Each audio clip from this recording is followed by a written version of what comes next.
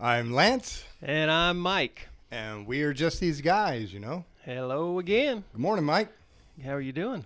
I am concentrating very hard to keep my mouth to the side of the microphone. And why?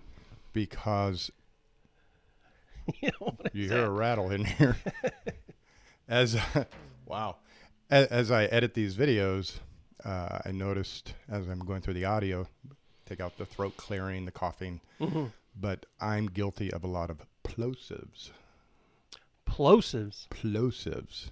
And so hopefully you haven't heard them when listening to the podcast, but when you speak directly into the microphone and say P's and T's, it sounds like an explosion in your ear. So I have to go through and edit all of those. And I was like, how do I do that? I don't know what's going on. So I'm concentrating to make the voice sound better. So you know I was trying not to say not, but go ahead. One of the most nerve-wracking things for me is to actually go back and listen or watch. Yeah. And one of the things that I've been most conscious of my own involvement, which, by the way, so far, this has gone exactly the way my life basically goes. I'm doing about 10 to 20% of the talking, and I love that because that's how I live. In my everyday conversations, in my Monday through Saturday life, except on Sundays when I have to do most of the talking for a half an hour. Sure. The rest of the time, I just am not a big talker. That's why it's really strange that this was my idea. But I like to listen and ask questions and just basically try to learn and soak in as much as I can. I'm not a highly opinionated person. I just never really have been. True. And if I am, I have just learned to keep my opinion and, I guess, process it until I feel like, and a lot of times as I process it, I realize I don't really need to even bother with expressing that. Now, if it's important, I will. If I have something to add, I will. Right. But I just am not the kind of person that's going to walk around making sure everybody knows what I think about what I think. Well, and what I've noticed over the past few years now, that you kind of mentioned it, hindsight 2020, is you don't have a strong opinion that you're wanting to step out and assert to other people. Yeah. But you do hear other strong opinions, and then you want to talk about those strong opinions. Sure. Oh, yeah. So when we do get together, not moving wood. Yeah. But you would come in and say, did you read this or did you hear that? And then we would talk about this very strong opinion about something. Right. Yeah. Or people's different opinions posing polar opposite yeah. approaches to something. Yeah, and I think a lot of times what happens is people perceive that my goal in life is just to be nice. And that's not really true. Right. My goal in life is to be kind. My goal in life is to be Christ-like. Sure. But there is a time for righteous anger. There's a time for the right kind of anger for the wrong kind of people. It's necessary. But I just find that a lot of times if I'll just process through, I realize, that's their perspective. That's what they see in life. And if it's necessary for me to say something, I absolutely will. But I try as much as possible to, if I let everybody know every time what I'm thinking, I will end up not just saying something, but throat punching people who don't necessarily deserve it. And so that's just for me. It's how I go about life. Yeah. Well, the Bible says, and this is tangentially related, but it says something about, you show me, tell me your faith. You tell me you have faith. Mm-hmm. Your words say you have faith. I show you my deeds. Sure. And you're not the type of person to walk around proclaiming a lot of stuff like a radio microphone. Sure. But, we will find you helping somebody move. We will discover that you've been helping a homeless person get into an apartment. Mm-hmm. And so you don't speak through your mouth. You don't say a lot of these opinions out loud and try to force them on other people or convince other people. You go and do. Your belief, your faith is shown through your deeds. Well, yeah, I try. Now, I know we had something you wanted to talk about. Yeah. So today, as we record this, March 21st, is World Down Syndrome Day. Yay! Yeah. So first, I want to give a big shout out to Ryan. Ryan! The man. The best son ever. Yep. And then I wanted to, just real quick, I'll show this camera right here. Who are we advertising? Who's our sponsor today, Mike? Our sponsor today is CARE. Mrs. Courtney and Abby, a big shout out to them. But we're going to have a little party here a little bit later today. Oh, cool. But yeah, World Down Syndrome Day. The theme for this year, I looked it up on Facebook. I don't want to give the impression that I'm totally, up and aware on everything that's going on. So this is a great day for me to become more aware, which is the goal of the day, of inclusion. And instead of even considering the limitations, but consider the opportunities that are there, that the things that they can achieve. And the theme is with us, not for us. But I think it would be awesome if you could give us just a little bit of a perspective on being a dad of someone with Down syndrome and just how amazing that has been over the years. Well, and it will be a little bit because I'm selfish with it all. I'm very protective of that. Yeah. I did see a documentary on PBS years ago, and this kind of summed it up for me. So if you want to go find it and look at it, it's pretty cool. Yeah. But it was called Teaching John. Oh, okay. And it was about a guy with Down syndrome named John, but it was more about his family. And his sister had gone to a psychologist and was in therapy and said to the psychologist, I want to know how to teach John. And the psychologist told her, honey, you got it all wrong. You're not put here to teach John. Yeah. John is here to teach you. Oh, that's good. And that's, been part of the amazing discovery over my lifetime is that I learn 10 times more from him than I could ever teach him. Sure. And every opportunity that I have to be with him. See, I'm tearing up right now. Every opportunity I have to be with him, there's just something amazing that occurs. I showed you the video of him singing the faith song. You should put a little clip on this week. Yeah. It just, you watch it and it just brings tears to your eyes. But he, without any assistance from me, came in here, set up the studio, got everything ready to go, got his phone ready to go, got the lyrics typed up and written out, got his shower done, got his dress dress shirt on, combed his hair, and got it all set up and ready to go, and then called me. Nice. And the dad video, because he didn't know how to turn it on and start it. Sure. And I just operated the video cameras, and he performed the entire song in conjunction with his church in Dallas, First United Methodist Church of Richardson. Yeah. Together on the video, performed with them this beautiful, beautiful song. And at the end, it was so incredible. At the end, he just kind of sits there for a minute with a grin on his face, kind of looking around, and then he goes, "Got it." Yeah, it's an amazing video. So good. So, happy World Down Syndrome Day to everybody. Thank you, Ryan, for being the best son ever. Absolutely. There's not been one single time that I haven't seen Ryan, either at church or in your office, where it hasn't just made my day better.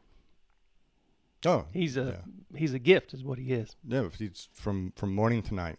Yeah, just it's a continual gift that keeps on giving. Yep, it's really amazing. Well, what do you got?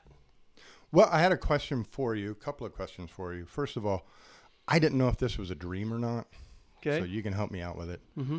But last time you were in here, and I went to the video and the audio after you left to see if I was dreaming or if it really happened or if it happened before the video started. But did you say to me that I am serving you the worst cup of coffee ever. Yeah. Well, what I said was you used to serve me the worst cup of coffee ever, and I have just figured out how to get used to it. Okay. So, it's still a bad cup of coffee. So it wasn't a dream. No, no.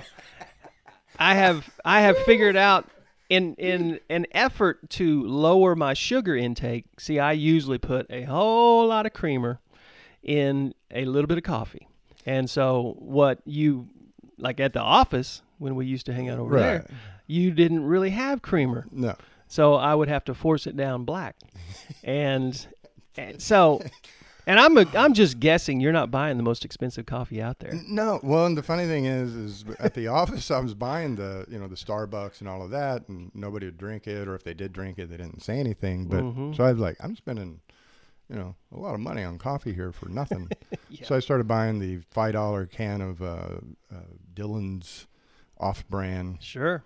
And that's when I started getting compliments on my coffee. Oh, boy. They're like, oh, this is a really good cup of coffee. And I'm thinking, it's a $5 can. Now, before you drink that, I just want you to know, in response to what you said last week. Yeah. And now, I haven't tasted it. That would be rude. I just put all the ingredients in, mix it with my finger, and then. But well, how is this cup of coffee? Well, it's way better than what I've had here so far. It's cold. Well, but when did you make it? Like 4 a.m.? No, but I put almond milk in it from the fridge. Oh, okay. I put honey. Yeah, I can taste the honey. And then about a shot of coffee. Yeah. It's actually quite pleasant. But if you'd have said something at any point, I would have accommodated you. I had no idea until you said, you serve me the worst cup of coffee ever. I was just shocked. Well, man, you have upped your coffee game. I appreciate that. So, like I say, I should have said what I wanted. What is your craziest dream? Craziest dream as in like a dream that I've had, or the dream that I dream? The craziest dream you're willing to share on the air with the public.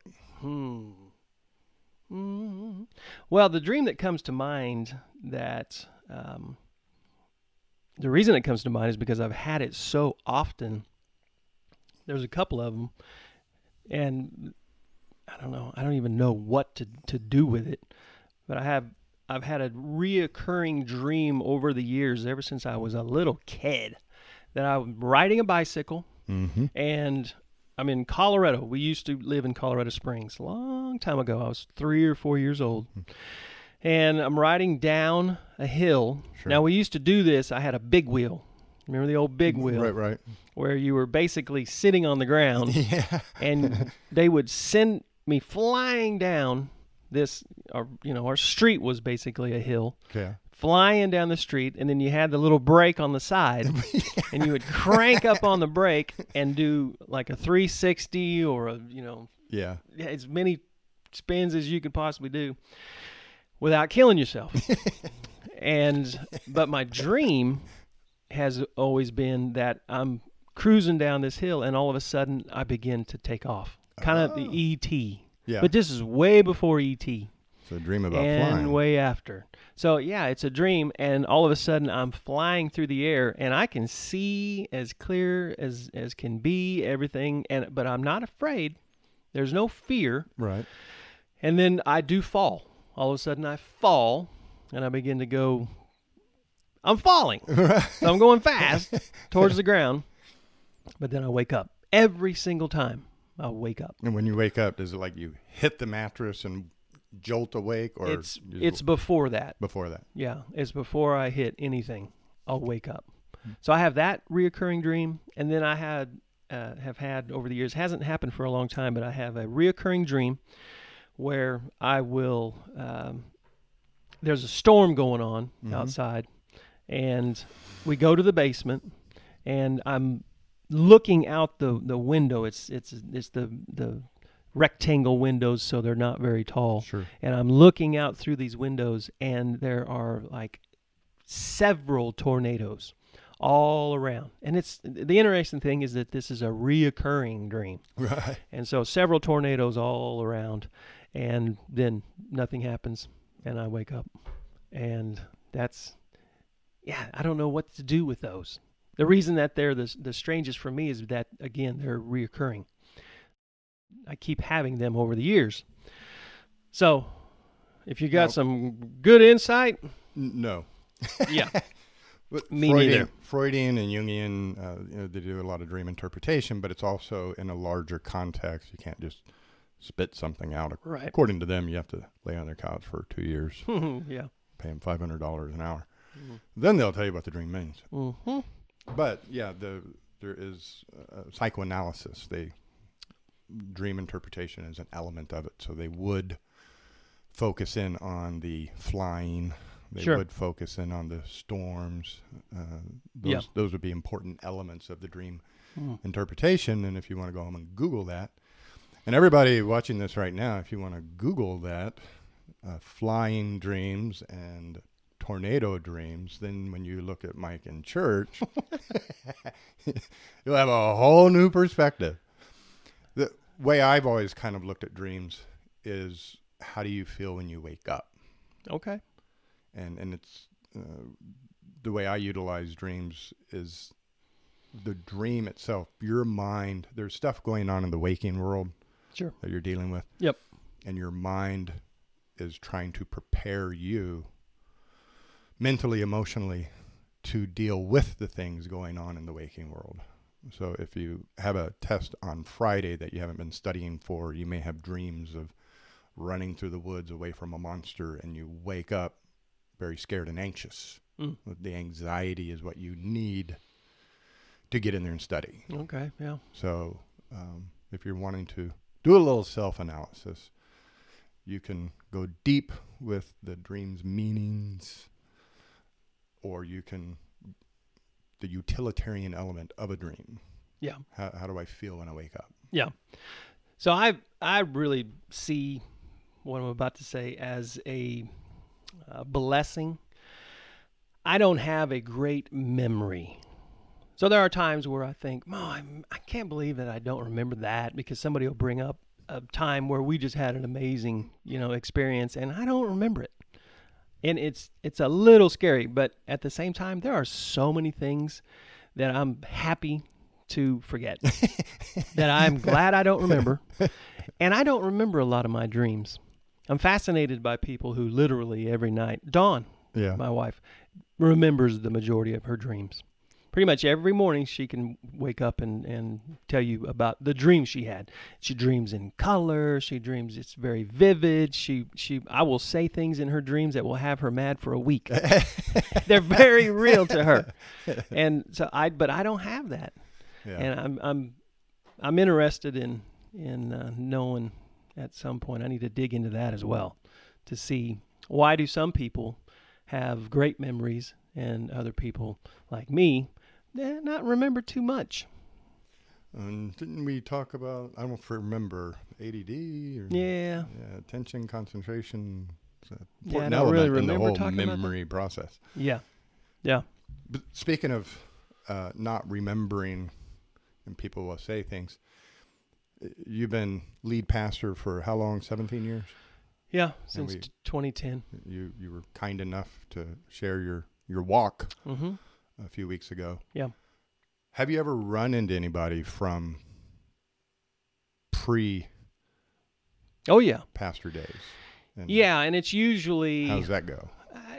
It usually goes well. I was never really the guy who was mean-tempered. I mean, I've had my moments for sure. There are obviously going to be a few people out there who think, man, the way he treated me, I can't believe. But for the most part, I've always been a guy who is considerate to others. Actually, the reputation that I had in school, really, to a lot of people, was someone who was kind of arrogant and stuck up. Most of that was just, again, me not wanting to be the one talking all the time, or just naturally, I just don't. Sure. But the majority of the time, the conversation is them surprised, though, that this is the path that I ended up on. Surprised. There's no doubt about that. That this was it's always, you're a pastor? Now, it's been long enough that the majority of the people that I grew up with would now know. Sure. But yeah, in the beginning, for sure, it was a surprise, and no more surprise to anyone than me. And so why wouldn't it be to others? So this is just not any of those times where you walk in someplace and somebody's like, Michael Snow. Yeah. Oh, Michael Snow. Oh, yeah. Michael. Yeah. And you're like, I'm Mike now. Yeah. Yeah. I don't know who you're talking about. I don't know who it is that you know. Yeah, it's an interesting thing to run into people that just knew me in a completely, my pre-Jesus. And I still, though, I don't live a life where, well, let's put it this way. I try to live a life where people that I will maybe at some point in time have an opportunity to have a conversation with about Jesus and about my faith, I want them to be comfortable with who they're talking to. Huh. I feel like that's the first thing that has to happen. And so for me to try to express how different I feel on the inside, how much holier I am, would be stupid. It wouldn't be an approach that would be effective at all.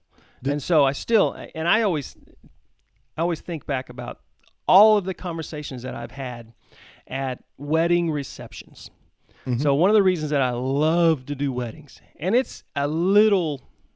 I find it to be a little odd how much I enjoy doing weddings, and how much, I don't say enjoy doing funerals, but how much I embrace doing funerals. It's because of the conversations in the margins. Mm-hmm. It's because of the conversations for weddings at the wedding receptions. Right. And so having a conversation with somebody, I've already talked about, they know that I'm there as the pastor. Right. The wedding's already taken place. Right. They already know, and I can think of several people that talking about, now these things I remember.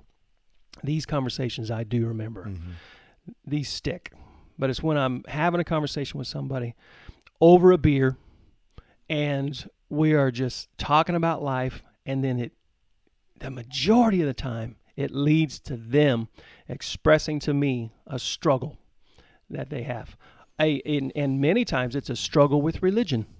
And so I get to share with them my experience and my perspective, and how I have learned so much over the years in just understanding that it's really truly about relationship. And we can do relationships. We're not all very good at relationships, but man, we can do relationship a lot better than we can do religion. Of course. That's great. So those are the times that I really, really love being in this role. And I think that, there's a difference between saying I'm religious and having that relationship truly in your heart, because when you're having to say it, then you're having to remember what to do, and how to act, and then there is that false element to it. Right. Hey, brother, how are you today? Right. It's good to see you. As opposed to the more natural, and this flows from your heart. And I think that's what people sense, and why people gravitate towards you and have those conversations in the margins. Mm-hmm. They sense the difference. They know they can be comfortable around you, and that's due to the relationship you have. That's kind of shines through, and people sense that and see it. Well, for me to do anything different would be, it just wouldn't be natural for me. And it obviously wouldn't come across as genuine. And so, I don't struggle with the expectation of what a pastor is supposed to do, mm-hmm. or supposed to act like. I just don't struggle with that. And so I say this, and it's still the truth. I am still to this day I want to make sure this is accurate. I am still to this day as comfortable in a bar setting as I am in a church setting. I just am. So, I don't know, Grace Point might become a bar. I don't know. So, well, a blending of the two, I suppose. When people ask me where do I go to church, I'll tell them Grace Point. And the way I've kind of taken to describing it to connect with them, to help them. Because most people, when you think of church, the hard wooden pews, the suit, the tie, the slick back hair. Like this. Like this. As soon as you and I are done here today, I'm turning right around and appearing in court. So sure, yeah. This is dual purpose. Well, you look good. Thank you very much. But I tell people, it's kind of like a bar on Sunday morning. The atmosphere, it's relaxed, it's comfortable. Yeah. There's music, people smiling, talking, accepting, warm. Yep. There's the traditional church where you walk in and it's fairly pretentious and good-hearted people trying to do good-hearted things for that 1 30-minute segment that they haven't been doing all week. Sure. And there's a different feeling in a more of your traditional church that I think a lot of people gravitate away from. And they have all these preconceived notions about various things, and the relaxed atmosphere and the ability to, if somebody's standing there in the lobby looking around and you say, hey, can I help you? And they ask you a few questions and then walk off. I'm like, that was the pastor. What? That you are comfortable enough that you blend in. It's not that you blend in like you're trying to blend in, but it is a group of people who are all there to nurture each other and just develop a relationship with Jesus. We're all in this together. 100%. Well, given that this was not your life's role from the time you were born and you've done a lot of it on the fly, have you ever had any embarrassing moments on stage or... Well, yeah. My biggest issue, I'm thinking about this. I'm trying to choose. Filter. I'm trying to decide. Well, filter is it. Yeah. Filter is 100%. I've told jokes that were inappropriate. When you tell a joke that would have been uncomfortable in a bar, and you're doing it on a Sunday morning in a church building, you probably should have a filter that keeps you from going there. But I've done that. I've used analogies that not only are inappropriate, but they don't even really work for the message. There's a whole lot of things that now I haven't done anything like there's a popular one out there where the guy says that Lot pinched his tit. That one, I haven't gone. I'm staring at you blankly because I don't know it. I haven't. He's supposed to say pitched his tent, but he said pinched his tit. So, I've said many things. It's dangerous for 30 minutes, approximately. You're standing up there and you're speaking into a hot microphone, right. Just like here. It's dangerous. At least this can be recorded and edited out. Have you ever had a hot mic moment? I have, where I have been in conversation with people and my pack is still on. Yeah. And even though it's not hot in the room, it's hot on the internet. And so that's the worst case scenario, is where I'm not necessarily saying something that I shouldn't be saying, but I'm saying something very private to someone. Right. They're expressing to me a private, conversation, and people are sitting there listening to it on the internet. That we've had to come up with a better system to make sure there's a protection. They're muting me at the board, shutting my mic off at the board. I'm doing the same thing on my, so it's a double protection. So the hot mic thing, that's your ADD. Yeah, absolutely. So that's the worst part, is when you're supposed to be having that private, even prayer. I've had people, boy, that was a nice prayer you had with that. Well, you weren't even supposed to hear that. So, yeah. Again, and I know there are a whole lot more than I can remember.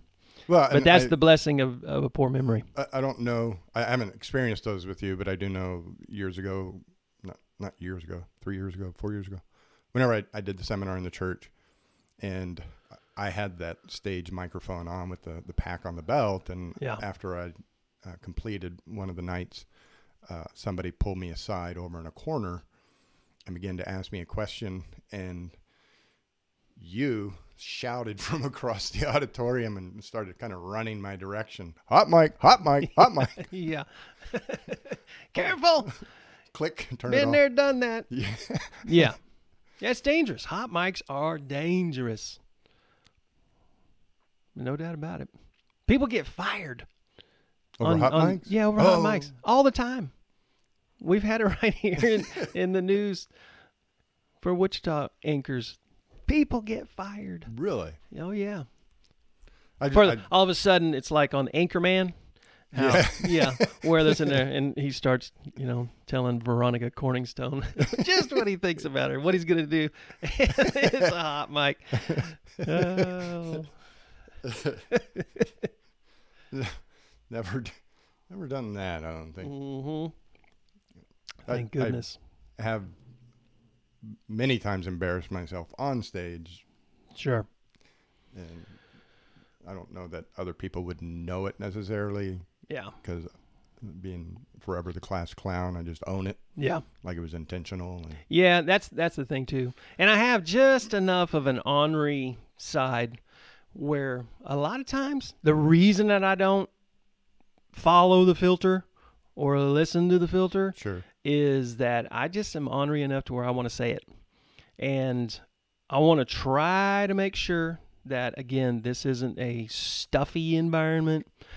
I do have a core value, and I believe this, that the gospel should never be boring. And so I try to never present the gospel in a boring way. So boring to me also includes stuffy.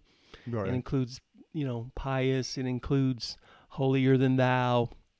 I want to make sure that that's not the environment. So I will tell a joke from time to time that might be, on the kind of the edge of where we would want to go. But at the same time, well, that's the funny important part to me is when you're sitting in your traditional churches, and I get it, there's certain road guidelines you have to kind of stay within and paint within, and you're hitting multiple audiences all at the same time, from a 15-year-old sitting there with his parents to somebody's grandmother. And so you're really trying to hit a broad audience a lot of times when you're speaking from the pulpit.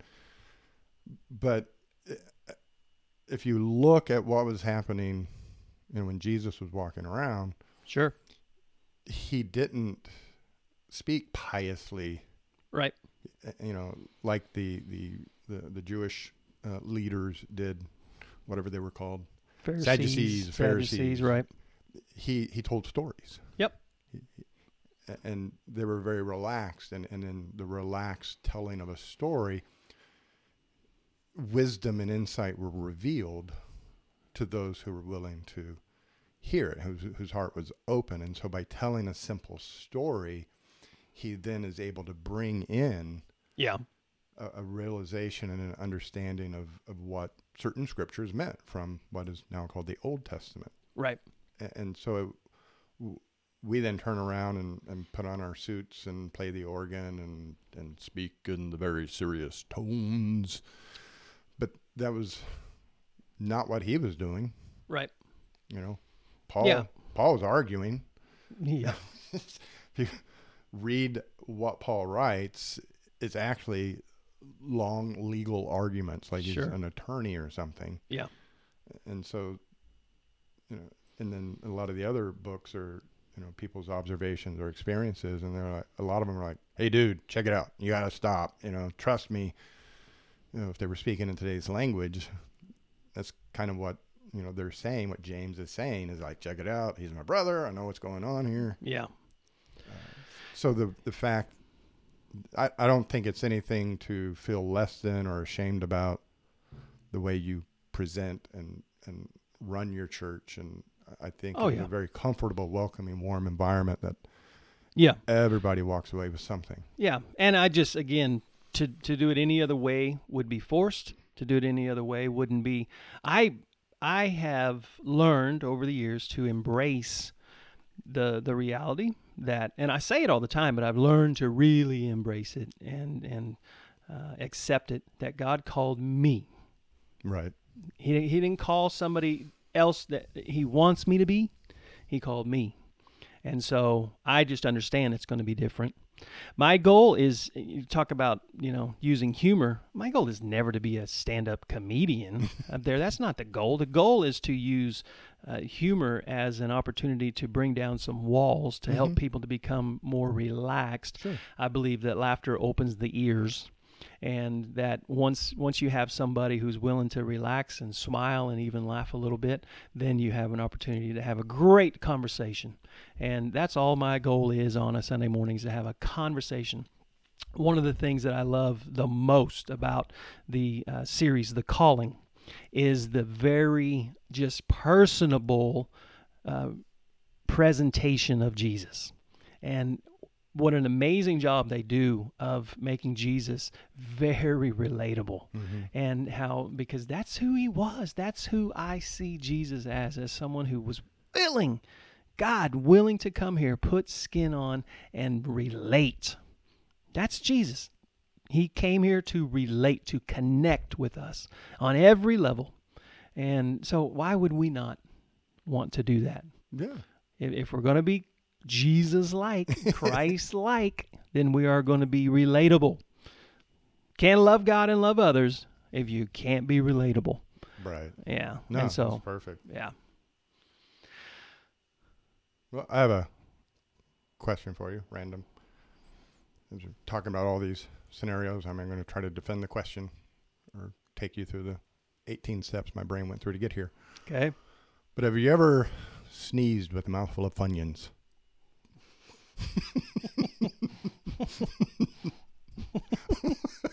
As you try to not sneeze with Similar your coffee. to laughing with a mouthful of really, by the way, excellent coffee. So much better. I don't think so. I'm not a big Funyuns guy.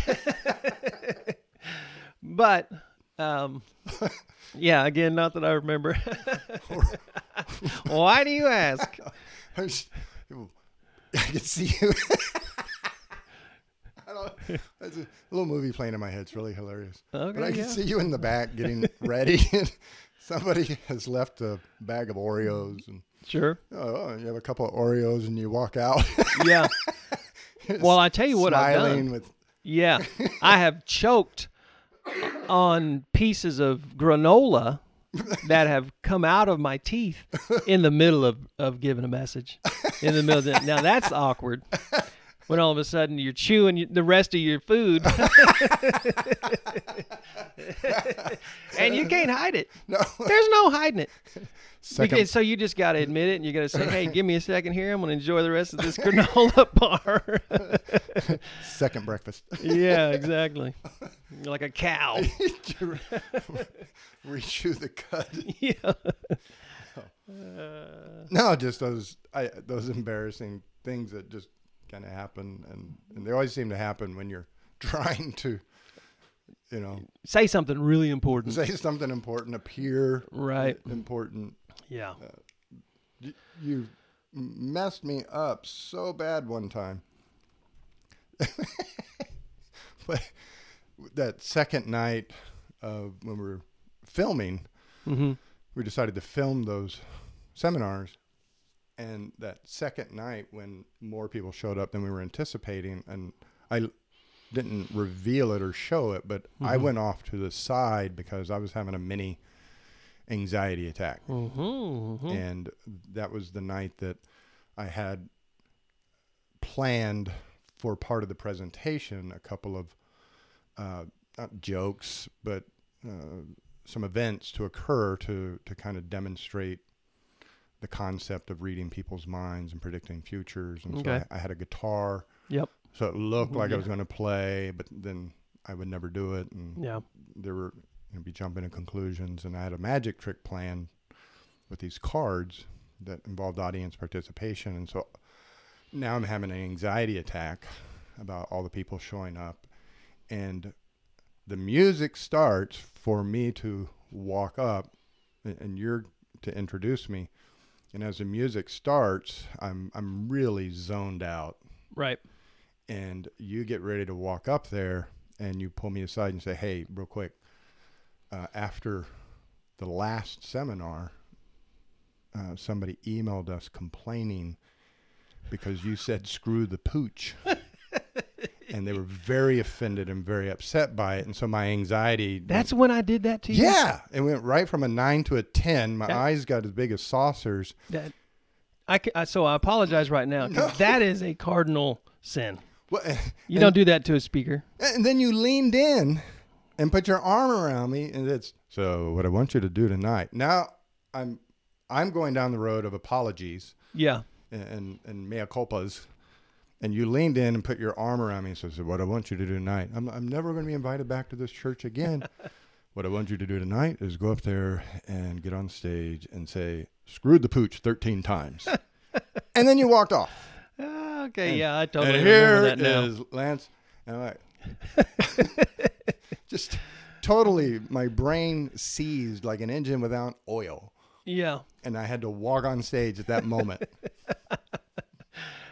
So my motivation was pure for you, but yeah, timing could have been better, but yeah, I totally remember that now that you say that. Well, I'm sure you meant it in a positive way, right, to relax me. You had right, no idea the worry and fear going through my mind as I was getting ready to go up there. And yep. So yeah, that led to the card trick failing. Yeah, I kind of remember that too. So I did a somersault and landed on the feet and yep, saved it. Failing forward, yep. But people watching That's it awesome. would never know that was a total failure, what actually occurs. Yeah, hey. Became useful. Most people have no clue. No clue. This has been fun. It's interesting to experience just a little on the other side of the mic for all of you folks listening. This is obviously it's a work in progress. Right. We both, I think I can speak for both of us, we anticipate that this is going to just get better and better with anything that you continue to persistently do. Please keep listening and watching. It will get better. Yeah, it'll get better. If you like it, share it. And you've said this, you never know when someone out there just needs to hear or even just feel included or invited into someone who might be really lonely or really hurting or really just in a desperate place, even a dark place, and they just need to be a part of something. And if you have doubts about that and you want to bet with the odds, statistics show people over 60, 50% report being lonely. Age 20 to 30, 60% report feeling lonely in this day and age of social media. Wow. So you can bet there's a better than 50-50 chance that whoever you're talking to is lonely, needs something, would appreciate a reaching out, a touch, a hello, hey, check this podcast out. Any kind of human connection, sharing. Yeah. The odds are with you that it will be appreciated. Yeah. That's so amazing. In this day and age, how the loneliness is just out of control. And I think we're lonely, and so people turn to social media to try to connect with somebody, but the act of turning to social media to connect disconnects you from other people. There's these moments of fakeness. They're fake Facebook posts, they're fake Instagram posts, their life is better than me. And we have these momentary conversations that are occurring in our brain, but the moment we pick up our face from the phone and look around our lives, we've created this false narrative in our mind, and reality is not as wonderful as the false narrative. So it drives us further into social media, and we start judging our lives based on the number of likes and clicks and heart symbols and emojis. Yeah. And the truth is, when we look up and look around, we feel lonely. Yeah. Well, maybe part of our message can be, and can continue to be moving forward, that this is an on-ramp to getting connected to others. And maybe this is an encouraging word that you're hearing, an encouraging conversation that's going to just help you to move forward in your desire to actually physically get out and get connected with other groups, with even just a small group of people, somewhere, someplace, just to come out of that. We all go into these shells, when we're all looking down at our phones, when we're doing this through social media, but the reality is we just want this to be a beginning of an opportunity to connect. And so part of the reason I thought it would be good to do this is to dispel myths and break down barriers, because part of the social angst of meeting somebody else is we have all these preconceived notions about who they are, what they would like, what they won't like, what will happen if. Yeah. And so we resist, we fear, we step back, we don't engage, we don't step out because of what we think about the other person, who they are, what they would like or not like. And so I'm comfortable being in here on Tuesday mornings and talking with you and sharing my idiocy, my weaknesses, letting people see that I'm just a guy. We might want to change the name. Just These Idiots, It's not that, don't worry, you're just like everybody else. No, you are just like everybody else. Yeah. The way Mike is sharing his life with you and how things go for him throughout the day, and eating granola on stage. Because this is our daily life. We just, for 5 minutes, we put on something fancy and put on a presentation for others as part of our job. But the rest of the time, we're just like you, you're just like us, and everybody driving around you, everybody in the store, everybody in the church is just like you. Yep. I don't know for sure why I was thinking about this, but I'll kind of just wrap up with this maybe. Okay. I was driving around. Actually, I went to the gym this morning, and good for on you. the way back, I'm trying to get back at it. I'm 2 days in. But as I was driving back, I was thinking about, it was probably in the context of thinking about, I wonder what we're going to talk about today. And one of the things that popped into my mind was road rage, which is actually something that I don't really struggle with. Yeah. I don't. But I asked myself, well, why? Why don't? There's obviously times where I could be mad at another driver. Of course. And the thought that occurred to me was, well, the way I'm going to think about this moving forward, and maybe I've thought about this a little bit, but I'm going to really think about this moving forward, is that literally everybody else on the road is blind. Talk about blind spots. Right. I've just always assumed that I'm in the person's blind spot. Yeah. And if they pull over in front of me, I was in their blind spot. So I don't get mad. I was in their blind spot.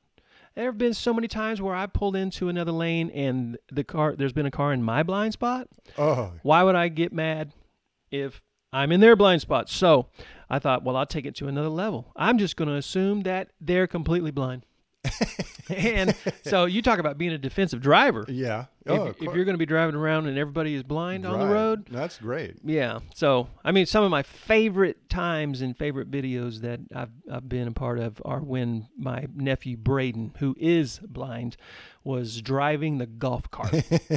And we're out on the course, and I put him in the driver's seat, and we go for it. And then I try to guide him. And so maybe that's something we can talk about coming up in the next few weeks. I think it's a great analogy, actually, for putting God, as our guide.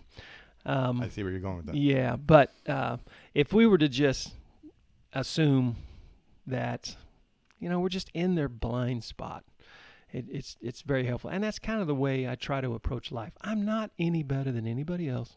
I've made bigger mistakes as much as anybody else. And so it's really an easier way to live. Mm-hmm. It's a much easier, and I think that as much as anything else is the whole judge not lest ye be judged. Listen, I don't deserve to be able to judge others. No. I just don't. So that's it. It certainly makes for an easier walk. With that's worth the cost of admission right there. Yeah. Thank you. Yeah. Good thoughts. Thank you. Good reframes. Yeah. Well, it's been fun. Think that's it? I'm Mike. I'm Lance. And we are just these guys, Have an awesome week.